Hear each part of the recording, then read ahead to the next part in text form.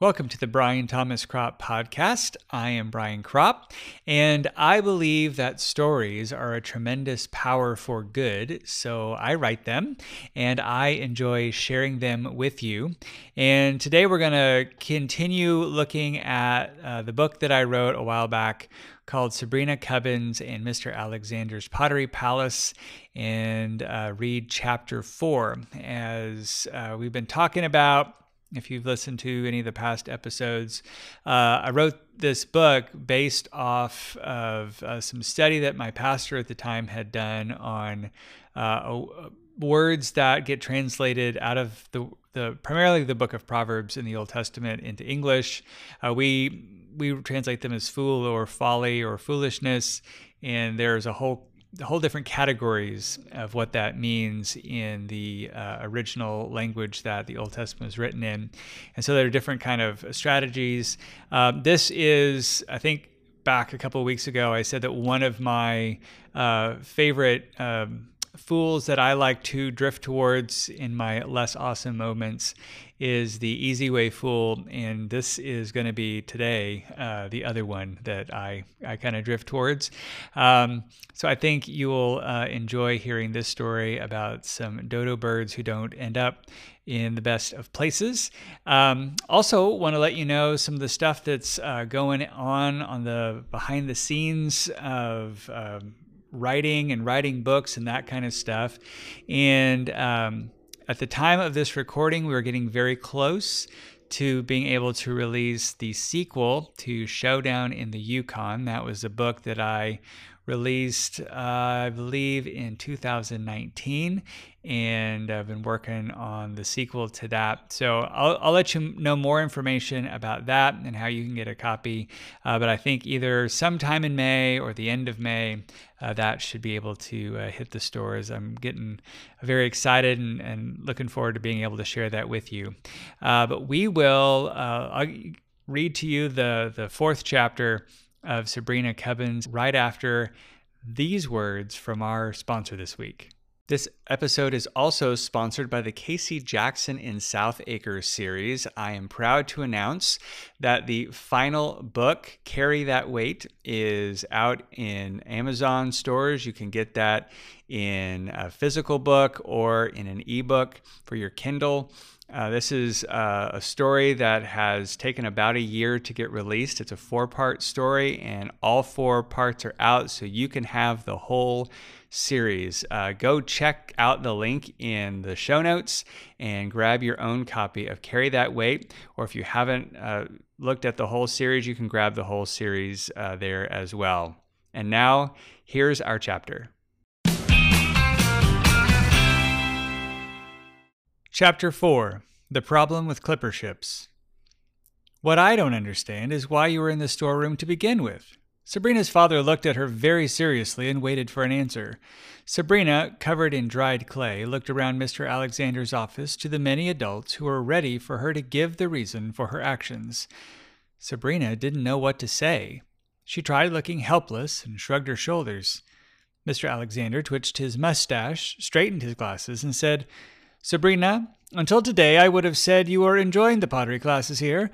Girls are girls, and there have been some episodes here and there. That's to be expected. People make mistakes. But over the past 2 weeks there have been more and more times when you have decided to do something very foolish with nothing but a shrug in response." "He's right, honey." Her mother patted Sabrina's knee. "This doesn't seem like you." Even she had to admit they were right. It wasn't like her. It wasn't like her at all. But she'd become friends with Corey, a very fun and adventurous girl who sat far away from Tina. She thought she'd done a good thing by moving herself after the broken cat incident. Corey, on the other hand, was always up for some new fun.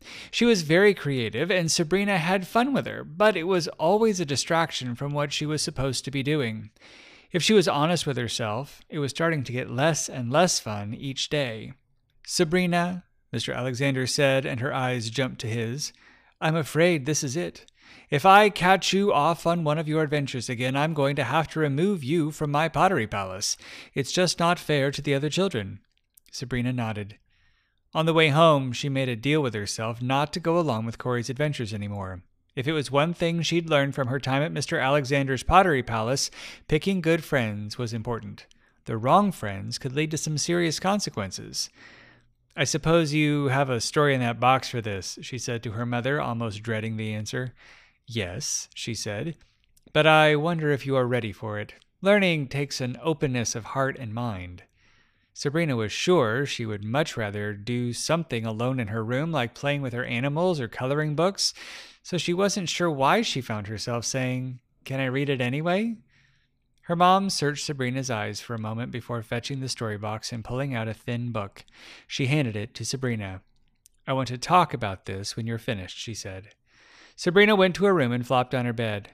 "Horatio the Dodo," it read. She cracked the book open and began to read. 2,000 miles to the east of Madagascar on the island of Mauritius sat Horatio the Dodo. He was white and fluffy, with a flamingo-like beak, and he was bored. Very bored. "I'm bored," he said. "I need to find something fun to do. Shall I try cliff jumping today, or surf the waves, scare the villagers, or disturb a mother's nest?" Horatio was always getting himself into some kind of trouble. He never meant to. It's just that trouble looked like so much fun at the start. One time, Horatio hid in a pot of stew. The villagers had prepared the stew for a large feast. He hadn't realized the stew was boiling hot and nearly lost all his feathers. It took months to grow them back. All the while, he said, "Did you see their faces? Wasn't that funny?" His mother scolded him, saying, "Horatio, one day your fun is going to get you into a heap of trouble. You need to think about the consequences of your actions." Horatio nodded his featherless head in remorse. He knew she was right, even if he didn't understand his mother's fancy words. Horatio had no idea what a consequence was. All he knew was that boiling stew was painful, but his prank had kept him entertained for a while. So, as he sat on the shore and wondered what could add excitement to his day, he saw something dark and irregular sitting a long way off, just where the sky met the sea. "I wonder what that is," he said to himself. "Wonder what is?" came a voice behind him. Horatio turned. It was Gladys. Horatio liked Gladys because, above all, she was fun, and often joined him on his adventures. "That dark thing out there," he said. "The thing that's getting closer?" said she. "Yes," he said. "The thing that looks like a clipper ship?" she chirped. "Yes," he said, smiling. Now he recognized it, a clipper ship. Clipper ships provided all kinds of fun for Horatio and Gladys. They were filled with people who were very busy and had legs that were easily tangled. Many were the days he and Gladys would walk through the harbor and place themselves purposefully to trip and confuse the people. This brought any number of shrieks and shouts as the people flailed and fell. It was just the right kind of fun for the day. As he and Gladys made their plans for adventure, the ship got closer and closer. Eventually, the ship landed at the harbor and several people walked off the ship. But that day, there was something different about the people. Instead of scurrying to and fro with boxes and nets, these people were moving with seriousness on their faces and with short, fat clubs in their hands. Horatio and Gladys, still itchy to have their fun, set up a perch on one side of a fallen tree trunk. The plan was to wait till one of the people got close enough. Then the birds would spring out from behind the tree, making as much noise as possible. Horatio and Gladys hoped to scare the person back to the ship. Gladys and Horatio looked at each other. She winked at him. He smiled at her. "I'm glad we're having this fun together," he said. "I know. It was the perfect way to spend the day," said she. Then they heard the footsteps of a person getting closer. Closer. Closer. And when they were sure the person was close enough, the pair of dodos sprang up from behind the tree, flapped their wings, and squawked as loud as they could. Sure enough, the person hollered loudly and jumped 3 feet in the air. What fun! Horatio and Gladys laughed and laughed. They laughed so hard they never saw the person club them both on the head and knock them out. If only they had known they would be dragged back to the ship and prepared to feed the hungry crew, they might have played a different game. Horatio's mother waited and waited for him to come home that day, but he never did. She was sure he'd gotten himself into a heap of trouble, but she just couldn't stop hoping that someday she would see him again. "What an awful story," Sabrina said when she found her mother filling an apple pie. "What was awful about it?" she asked. How stupid." "He was just having fun," said her mother. "But he didn't listen to his mother." "And let that be a lesson to you," Sabrina's mother said with a wink. "Horatio wanted to have fun so much he never saw the danger coming." "And if I keep doing things like I did today at pottery class, I could also end up in danger," Sabrina said. "Or worse," her mother said. "Now, are you getting any help in coming up with these adventures of yours?" Sabrina told her mother about Corey, and the two of them worked out how to stop getting tempted by Corey's so-called fun. "Thanks, Mom," she said. "I had no idea there were so many ways to goof stuff up." "Well, let's hope that's it for you. But," her mother said as she patted Sabrina's hair, "I have a feeling there are more ways you're going to discover before too long.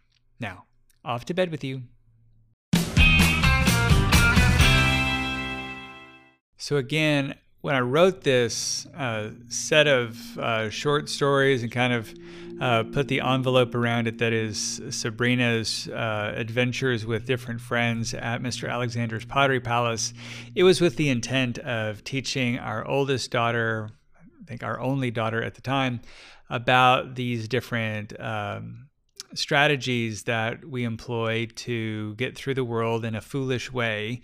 And the pastor who had talked about these different strategies at one point had used a bunch of animals to describe each one of these strategies. And I think for the My Way Fool, he'd used a badger, but for the Fun Way Fool, which is this one, he used a dodo bird. And so when I was trying to find how do I get an in with this fool strategy, because I think in its worst expressions, this would be a lot of addictive behavior is this way, or very gullible activities to just kind of get in foolishly with things that look fun and just kind of exciting. But he had used the dodo bird. And the way I did a little bit of research on dodo birds, and they did live in that island that is very hard to pronounce off the coast of Madagascar, and that's where they lived. And people would just walk up to them. They'd take ships in, walk up to them, club them over the head. They really weren't much of a fight. These birds were kind of friendly and not that aware of predators. And that's often where the Fun Way Fool gets trapped. They don't see that some people don't have their best interests at heart, and that the things that seem fun on the surface may not always be the most beneficial to them in the long term. And so I know that has been true for me, that there have been many fun things that looked fun at the time, but really were traps towards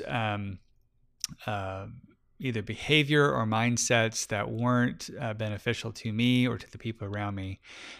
So this is very much a cautionary tale. And I think there's a theme in all of these stories of this book where the stories that the parents come out of the story box with, they don't always end up so happy because often when we live life foolishly, things don't go well. So hope you enjoyed this chapter. Hope you're enjoying this whole series. I would enjoy getting to hear back from you on anything that you are enjoying or ways that you think that this podcast could improve. You can find all the ways to contact me in the show notes. And I would encourage you to be a subscriber to my newsletter.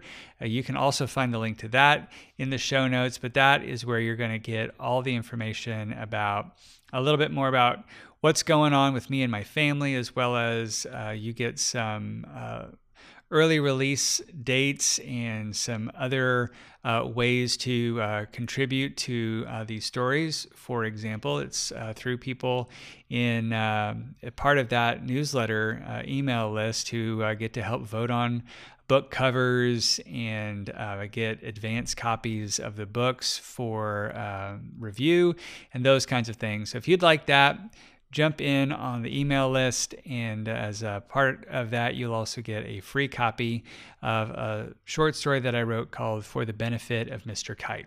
So again, check all that out in the notes. And until next week, when we look at the next chapter in Sabrina Cubbins and Mr. Alexander's Pottery Palace, I hope you have a great week.